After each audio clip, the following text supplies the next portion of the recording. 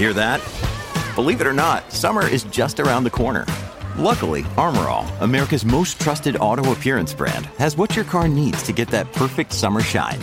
Plus, now through May 31st, we'll give you $5 for every $20 you spend on Armor All products. That means car wash pods, protectant, tire shine, you name it. Find out how to get your $5 rebate at armorall.com. Armor All, less work, more clean. Terms apply. Join me, Toby Young, and my very good friend James Dellingpole on London Calling, with new shows released every Monday.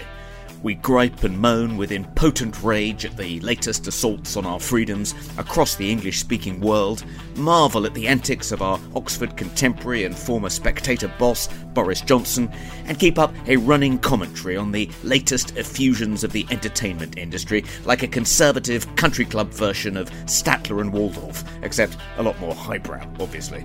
It's all right here on the Ricochet Audio Network and wherever you download your podcasts. On this episode, Benji Backer, president of the American Conservation Coalition. Because they're attacking this from a social justice lens and a economic lens, not an environmental lens. They're not looking at this from how do we reduce emissions. They're looking at this as how do we transform the American economy. I'm David M. Drucker with the Washington Examiner, and welcome to another edition of In Trump's Shadow, the battle for 2024. Every once in a while here on In Trump's Shadow, I like to do a deep dive on an issue or some nerdy political dynamic. And that's what we're doing here with my conversation with Benji, who I spoke with recently as the American Conservation Coalition gathered for a conference in Washington, D.C. The American Conservation Coalition is a conservative group that believes climate change is real and man-made and a problem, but that believes the Democratic Party's solution to addressing the issue is all wrong and counterproductive. So Benji and I broke down the issue as he sees it and discussed just how important it is for Republicans to acknowledge climate change and propose solutions if they hope to appeal to younger voters and keep them in the GOP fold, and not just when they're young, but as they grow older too. And now, Benji Backer. Benji Backer, president of the American Conservation Coalition. Exactly right. Thanks so much for joining us on In Trump's Shadow. Oh boy, great to be here. So, listen, I have a ton of questions. Usually people do. Yeah. First of all, what is the American Conservation Coalition? The goal is pretty simple, and it's to bring conservatives to the table on environmental issues. And we do that by building chapters across the country, similar to what the Sierra Club and other groups have done on the left, but doing it the conservative way. Yeah, but that's a problem, right? Because conservatives don't believe, by the way, I don't even know what I believe totally, but I'm just saying conservatives don't believe climate change is a thing. Yeah, so there's a couple of things there. First of all, conservatives love the environment more than anyone. They do love the environment, but they don't think that climate change is a crisis of epic proportions, and even if it is a problem, it's not man-made, but then they even fight about whether it's just a hoax made up by leftists who want to take away their awesome Ford F-150s or, well, that's my pickup of choice, but you know what I'm saying, right? Absolutely. It's just, they love it. We're all paying $1 million for gas right now, right? So that's where conservatives are. Or is that not true? Is there an undercurrent of conservatives who believe that climate change is a big enough issue that the government needs to address it, or that somebody needs to address it? They just don't like the options, whether it's the Sierra Club or all of that and all of their solutions. Yeah, the latter part of that is growing really quickly. For a long time, conservatives were skeptical of climate change, and rightfully so, because of what the left was saying. The climate change organizations put Al Gore as their head spokesperson, and Al Gore is not somebody that I like. It's not somebody that most conservatives like, and so automatically you want to run the other way. But the reality is, the world's not going to end in 12 years. We don't need to dramatically change our economy. Wait, is that true? So all of these models or information that's hyped that says, well, not that the world's going to end, but that we have, a dozen years, and after that, it's going to be, the Gobi Chaos. Desert all over the planet. That's not even scientific. And that's where I think conservatives need to step in, because the science says that this is natural and human caused, that it's not a doomsday scenario, that we don't need to dramatically change our economy overnight, but that we do need to do something to transition to less pollution and cleaner energy, cleaner vehicles, whatever we can do to be cleaner. And I think that's something that most conservatives can get behind. Right. Maybe they could, but why? Like, why? I mean, other than let's not pollute. Look, I mean, I grew up in Southern California. I grew up at the beach. Mm-hmm. It was nicer at the beach because when I was growing up a million years ago, there was such a thing as smog all over the place, and we didn't have any smog at the beach. So everybody, no matter what your political persuasion, would rather have blue skies, and clean air, clean water, and all that stuff. But why? Maybe the Earth, it's been around a lot longer. You know, it was here before us, and it'll be here after us. But is it your position that this is an issue that must be addressed? Yes. And if so, why? Because otherwise, what will happen? Yeah, absolutely. So there's one of two reasons why you should care. The second reason is really important to listen to if you don't agree with the first. The first is that small changes in temperature that are caused by humans actually have a pretty big impact. If you think about where I grew up in Wisconsin, the snow line was at an average of about 31 degrees where I lived, 31 degrees Fahrenheit. A 1 or 2 degree increase in that on average each year means more rain instead of snow. And that changes the entire makeup of a winter. And are we getting that? Are we getting these temperatures? We are. So over the last 6 or 7 decades, we've seen the most rapid increase in temperature that humans have ever recorded or been able to look at back in history, especially over that course of time. And the second reason why we should care, let's just say that we don't want to take action because of those small changes that are actually having big impacts. How much are we willing to risk that the science is wrong, that these small changes won't make an impact, and that communities who are living in a place where farming is on the margins, coastal cities are on the margins. There's a lot of places on the margins in the world that rely on the temperatures and the weather that they have. How much are we willing to risk that all this is just a farce? And is all of this man-made, or is it just the Earth going through life cycles? That is where the left has totally co-opted this. A decent chunk of it is natural, and a decent chunk of it is man-made. And the science says that, but we hear all the time that it's just humans. But if a decent chunk of it is natural, what are we supposed to do about that? Or is your argument would be, we're not going to do anything about that part, but we need to address the part that we do contribute to. That's exactly right. The impacts of the natural. That's exactly right. It's humans should not be increasing the temperature at a rate that isn't natural. Natural cycles are almost unavoidable. I mean, we can do things to protect against the results of that. We can prepare ourselves better. But when it comes to humans' impact, we're doing something to the cycle of our climate that is not natural, and that needs to be reined in. And the reality is, what it comes down to at the end of the day is finding ways to have cleaner air. And at its core, that's what fighting climate change is all about. It's reducing pollution in the atmosphere. And the human-related impacts of that should be lowered as much as possible. And so if we do nothing, can we always do something? Because you and I were talking about this idea that we've got a dozen years and then we're all going to be dead or something, or it's going to be the Gobi Desert. That's what I like to say, or some desert all over the place. But what happens if it takes the developed world 50 to 100 years to finally say, we're going to do all of these things? And is there a way to do this? Politicians love to say, you can have it all. Right. We can implement all of these changes to the economy, into environmental policy, and it's not going to cost you a dime. Right? Well, I'm asking a very broad question here, but really I'm trying to get to so if we you don't agree with the left's prognosis. Yeah. What is your prognosis for when something better be done?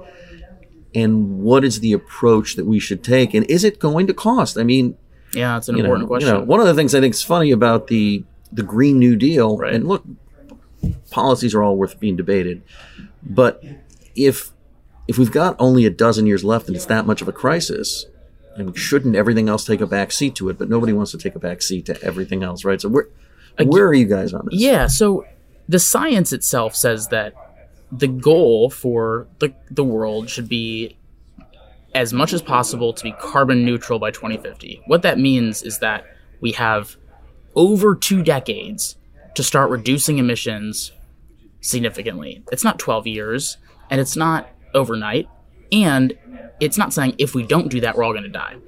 So but could we all have a poor quality of life? And the goal is... What if the snow line in Wisconsin... We should be getting there... What if it only rains there? And the goal is getting there with an economically sound approach that actually benefits people instead of tears them down. How do you do that? Because the reality how do is... you do that? There's so many parts of climate change and how we can fight it, whether that's energy, agriculture, our actual physical environment. Those all play a role. And by fighting this, there are jobs to be created. There's profit to be gained. There are communities to be boosted. You look at how much money is being, and how many jobs are being created from the more sustainable push around this country. Even Tesla was born out of coming out with an alternative to... So by the way, does that electric help? vehicles. Because electricity has to come from a plant. Exactly. So have our electricity plants been sufficiently overhauled or updated and modernized that they're not, they're no longer coal-fired plants belching out pollution just to create electricity that goes into cars that won't belch out the pollution? Well, in China... Because if we end up in it, as we watch the automotive industry in the United States, I mean, globally, but let's talk about the United States. Yeah. And we see Ford and GM, right, and then the rise of other electric car companies other than Tesla. If we end up in a situation where we're no longer putting gas in our car, but just charging up every day, is that going to help the environment because of the nature of how the electricity is produced? Because you couldn't have said that 50 years ago based on how the electricity is produced. Well, the electric vehicle conversation is a really important one, but unlike the left, we understand that that's not going to be 100% of our transportation because we don't have enough minerals and ability to mine for batteries for an entire globe worth of vehicles and other transportation mechanisms. But yes, the grid, the electricity grid, is being upgraded. Unlike other countries, in the United States, when you do drive an electric vehicle, it does end up being a positive for the environment compared to a typical combustion engine vehicle. But that's if it's hooked up to nuclear or hydropower or some sort of clean energy source, natural gas. It is not cleaner if it's hooked up to coal. But what's really interesting is where are we in the U.S. in regard to that? We're rapidly increasing our dependency on not just renewables, but natural gas and nuclear. The coal in the United States via the marketplace has significantly decreased in the United States over the past couple of decades. And a company like Duke Energy or Southern Company or some of these big utilities have decreased their coal production almost tenfold over the past decade. So the progress is being made in that direction. And it's not because necessarily everyone wants to fight climate change because it's some severe threat. It's largely because the economics are there. There are cheaper alternatives on the market. Natural gas is cheaper than coal. Nuclear, once it's up and running, is cheaper than pretty much everything. But that's a problem, right? Because there's still a stigma when it comes to nuclear power plants. Totally. And nuclear is critical for American energy security, for global energy security. We're allowing China to finance over 70% of the world's nuclear plants right now because in the United States, we have an issue with how we look at nuclear energy with The Simpsons and all these other kind of cultural aspects talking about the negatives. The rest of the world, including our biggest adversaries, are coming up with more nuclear solutions, and we need it. We need nuclear, and the United States should be leading. All right, so if you were king for a day, granted that's not how things work, what policies would you like to see the United States government implement that you believe would sufficiently address the problems posed by climate change such that it would over time no longer be the problem it is today? Yeah. Because it'd only be for one day, I'd do probably three things. Well, no, assume you're like king in perpetuity. In perpetuity? Like certain politicians wish they could be in office forever, no matter how many votes are counted for whom. Right. Yeah, we've seen that a few times recently. But yeah, I mean, a big emphasis on reducing the regulations and barriers towards clean energy and what towards does that nuclear. Mean? It takes up to 15 years just to get a permit through to build a nuclear plant. Okay. All right. So, so number one, you'd like to see the proliferation of nuclear power plants in the United States. All right. What else? Restoration of our natural ecosystems. What's really interesting about that is all the beautiful natural areas in this country, grasslands, wetlands, coastal areas, they all reduce emissions. If we go back to second grade. Give me one example of a natural ecosystem you would like to restore to its natural state. In the East Coast, over 40% of the East Coast used to be grasslands. Now it's less than 2%.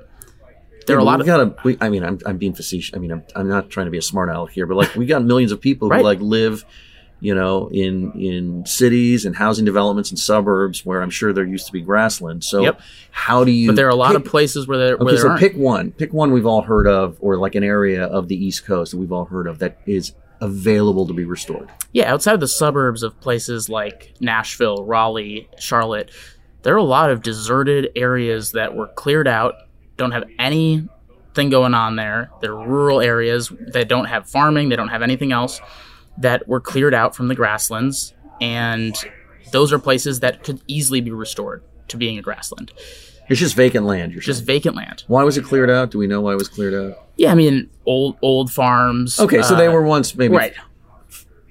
They were once farms or whatever they were, and you're saying they're just sitting there. Exactly. They're just sitting there. And there's tons of places like that across the country. There's also, let's think about wetlands for a second, move away from grasslands. I went and toured a wetland in Louisiana where the coastal sea level rise had destroyed a lot of the wetland. You can rebuild that wetland and have it managed so that it continues to stay there for the ecosystem of the wildlife and the people who hunt and fish there. Do you have to build a seawall to keep the ocean out? You can do that with a wetland. And that's what's really unique about these solutions is that they protect against the effects of a changing climate, but they also reduce emissions at the same time. But yes, there are places in this country that are going to see the impacts of sea level rise and already are seeing that. All right, so are we going to end up, if we did nothing, and I'm going to get back to the solutions here because I think I'm on a track here, but I like to watch this sci-fi show called The Expanse, and whenever they show a shot of Manhattan is now surrounded by like a gigantic seawall because... That will not happen. Okay. And then there's this other movie I watched, which was actually, I didn't like it that much, so I don't even remember the name, but Miami basically turned into... Sharknado? No, not that. That's really bad. I'd remember that. That's so bad. This was actually Sharknado 2. This tried to be a good movie, but basically the entire city of Miami was underwater except for like a few little islands. So it's like... That's more feasible, but the thing is that it won't be some huge storm that wipes everyone out and everyone's going to just perish. These are incremental changes. A climate changing, whether you think it's all natural or human caused as part of it, which I do, and the science says that, these aren't changes that like one day you have a typical ocean and then the next day you have 10 feet of sea level rise. Like these are incremental changes. And so over time, people react to those. So if you're getting sea level rise more and more and more, you might move away from the coast or you might invest in solutions to protect against that. There isn't going to be some moment where some city gets destroyed because of one thing, but it will be these incremental changes. One day there'll be water in my front yard and then I'm going to have to figure out what to do about it. Right. And it's not, maybe in Miami, not here. Okay. All right. Restoring natural ecosystems that are available to be restored. Yep. What else? Another really key principle of what we have looked at in terms of solving climate change is how we look at incentives rather than punishments. The left is all about regulation. It's all about mandates. How can the federal government, as it's done so many times in the past with oil and gas, all the way up to solar, which is definitely worth its critiques these days, invest in new ideas that are happening in universities and with companies, with farmers and ranchers? How can we invest in incentivizing those solutions so that American energy independence and American innovation is at the forefront? So you're saying government policies to promote industry? Exactly, but in an incentivized way. So if you're coming up with a solution that reduces emissions and it's cost effective, that you don't have that barrier of getting things off the ground as much. And that's something that the United States government actually over time has done really well. Excuse me. Benji Backer is the president of the American Conservation Coalition. He lives in Seattle, Washington. They tend to think about these things. There's a lot of rain there. There is. And that's growing up in Wisconsin. Seattle is definitely... Yeah, what's better, snow or rain? Because snow. I'd rather have snow. Yep. But what's really interesting about Wisconsin is that where I grew up, the Lake Michigan used to freeze every year. We used to go snowmobiling and sledding every year. We don't even have a white Christmas anymore because it's raining all the time. And the snow line has actually gone up about an hour and a half north of where we live. See, I would want to deal with climate change just to get the snow back. Exactly. I think that's how you motivate kids. Just so they can ski more. So they can ski more. Yeah, I'm having a little fun here. But so the other question I wanted to address with you, and look, I don't think that U.S. policy, U.S. government policy should only exist in relation to what other countries around the world do. Totally. I mean, from an economic and national security standpoint, we do things differently quite a bit. But there is an argument that the U.S. more or less, because of both government regulation and private sector innovation, has over the years become more efficient in its usage of energy and therefore the negative output, right? Yeah. And we've really brought things down over time. And we all, right, left, in the middle, everybody cares about it. They just may look at it differently. Exactly. But how are we supposed to affect the impact of the planet if China and India and other parts of both the developing and the developed world don't play along with the program, right? I mean, Europe plays along with the program, but of course, Europe exists, behind the shield of our protection anyway. Sure. So if China doesn't alter its policy, and if India doesn't alter its policy, and if other countries don't alter policy, what does it matter? Yeah. It doesn't mean we shouldn't do anything, right. but does it mean that no matter what we do, it won't really have an impact? Really vital question. First of all, let me talk about the United States for a second. We have reduced emissions more than any other country in the world, and it's because of that partnership of local government, state government, federal government, and the private sector working on really common sense solutions. Moving from coal to natural gas reduced emissions significantly in this country. So we do have a track record, especially over the past couple of decades, of moving in the right direction. And I think we can continue doing that with this more balanced, holistic approach that we won't get if we don't oppose the Green New Deal ideas with that approach. But when it comes to the world at large, does it matter? And the answer is, if China and India keep doing things the way that they're doing things, no. But throughout history, we've had so many times where other countries have been doing things worse than we have. And we've never used that as an excuse to not do things well here. And I think that that's where our leadership comes in. And if we can come up with solutions that work for people of all backgrounds, not just the rich elites on the coasts that can drive the electric vehicles, but people who actually can transition to cleaner alternatives because it's more cost effective, a country like India and China will be more likely to do that and will rely on us for that.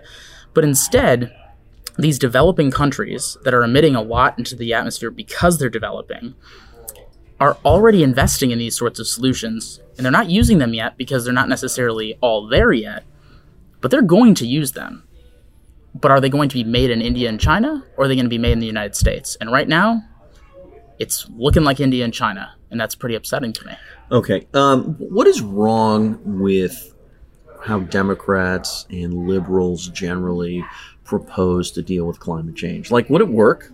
Like, No. if they got there, why wouldn't it work, and what's wrong with it? The Green New Deal is a $94 trillion plan that addresses 3% of global emissions, global pollution. That's the entire world economy to address 3%. So it's your of the argument. problem. Your argument is that even if they got their way, Yep. 3%. it would fail. Yes. And so to me, Why would it fail? because they're attacking this from a social justice lens and a economic lens, not an environmental lens. They're not looking at this from how do we reduce emissions. They're looking at this as how do we transform the American economy. And so when you take the principles of their plan and you put it into the data of if we reduced emissions here, here, and here, what would happen? It really comes out to 3% of global emissions. And we're talking about carbon emissions in the atmosphere. That's what contributes to climate change. 3% for $94 trillion. On top of that, their messaging is alarmist, it's doom and gloom. And what's funny is that they act like Republicans don't believe in science. I think the thing that's worse than denying that these problems exist is overhyping how bad it is to try to win an election. Because the things that they're claiming aren't scientific either. The things that they're claiming about the world ending and that we need this $94 trillion plan and all this, it's not based in reality. And so it's turning people like you and I and so many other people in the center or right of center in this country away from the conversation when we should be engaging and letting those bad ideas go by the wayside. All right, I wanted to ask you about this term climate denier. So my short-term memory is not always as good as it used to be, which I blame on my little kids. They're 10 and 7, and it's their fault. But it's always the kids' fault. Climate denier, to me, the only other time I've heard the term denier used as like a phrase is Holocaust denier, right? And so I feel like the term climate denier or whatever was adopted as a way to delegitimize the idea that you might not agree that climate change is an issue, that you're a skeptic. And of course, the correlation here is if you don't believe the Holocaust happened or you're skeptical about the Holocaust, you're kind of an idiot and potentially a racist and an anti-Semite, right? Or a lunatic. But let's talk about that term. Let's talk about whether or not that term is effective. What you think about the term. I didn't mean to set this up in any way. You can answer however you want. Is it a helpful term? And is the science really, in your view, as clear as day that you may just choose to be a skeptic, or it may not make sense to you, but that if you actually read the science, that there's no other conclusion to draw? Sure. That's a really important question. So climate denier was used as a way to frame an us versus them mentality from the environmentalists. It's okay for people to be skeptical, and they've also made that a negative term. I think denying that these problems exist is a problem. Being skeptical makes sense. We should always be questioning science. Science is always evolving, always changing. We're always learning more. We're always getting new ways to look at things and new research. So I think the denier word is pretty toxic, and there's only a few people that I've ever met who truly are denying the fact that, no, we do definitely not have an impact on this. The vast majority of people are skeptical. They're not denying, they're skeptical. And if you do read the science, one thing is settled, which is that we are having an impact. That is settled. We know that for sure. But we don't know that. But we don't know. But we don't know. The thing that's unsettled and probably won't be settled for a while is what that impact is. And there's a lot of scenarios where they have kind of Is it possible the impact is negligible? It's very unlikely, but it's possible. Okay.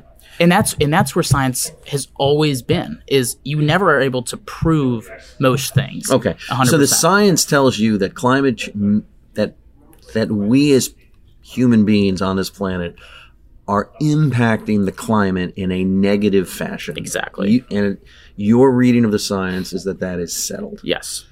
Your reading of the science is also that, while we don't know ultimately what the impact might be, you find it very unlikely, based on your reading of the science, that the impact is negligible. That's exactly right. Okay. And so, how do you have this conversation then with people who don't believe you?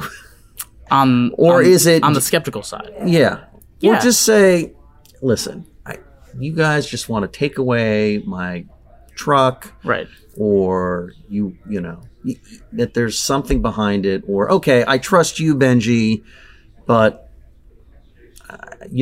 what is this going to cost me? Or like, how do you think you create, let's say politically in the United States, an environment, excuse the pun, where Republican voters, conservative voters, because they're the ones that tend to be the climate change skeptics, right, or at least say, okay, maybe it's a problem, but I've got bigger fish to fry. How do you sort of change minds in that regard, so that people then the debate is, okay, Benji, totally agree. Now give me a solution that's palatable, because their solution's no good.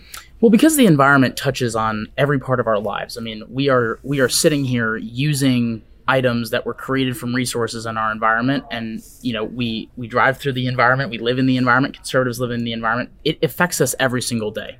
And so to think that this isn't something that's worth focusing on is not necessarily right, because even though there might be more pressing issues, this affects every part of our life. The environment and our resources affects every part of our life, and without that, we don't have the ability to do the things that we do. And so the key part of our approach is that you don't have to stop driving your Ford F-150. You don't have to stop eating meat. You don't have to do life differently. We should only be pursuing policies that are better for people, that are low cost and high impact. And if people want to do things that they want to do, we should allow them to keep doing it. But if you can drive a Ford F-150 that has the same feel and it's less polluting, that's a win, because you still get to do what you want to do, and the world is better off because of it. Those are the sorts of solutions that we're looking at. It's not, you need to stop doing this, you need to stop doing that. So you think you change the argument by focusing on the positive aspects of what to do in relation to climate change, rather than constantly talking about taking things away. Yeah, and I don't think anything should be taken away. I think what needs to happen is that innovation solves complex problems. It has throughout history. This is another area. Okay. And when innovation is successful, people benefit. All right. I'm going to close with two questions. One, just because it's my podcast and I'm really curious. I think, and I think from a political standpoint, I think this can hurt the climate change movement.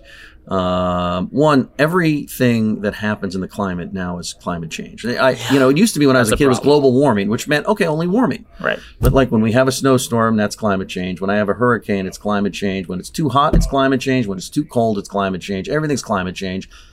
And by the way, I don't come from this from even You're necessarily observing. being a skeptic. It's just not one of my top issues. But is that true? Is everything climate change? No. Those are people who don't know what they're talking about, and it's not scientific at all. There are certain events that might be slightly worse than they would have been with climate change, but not all of them. And no storm or drought or whatever was caused by climate change. And so by blaming all these things solely on climate change is not scientific, and the scientists will tell you that. Okay.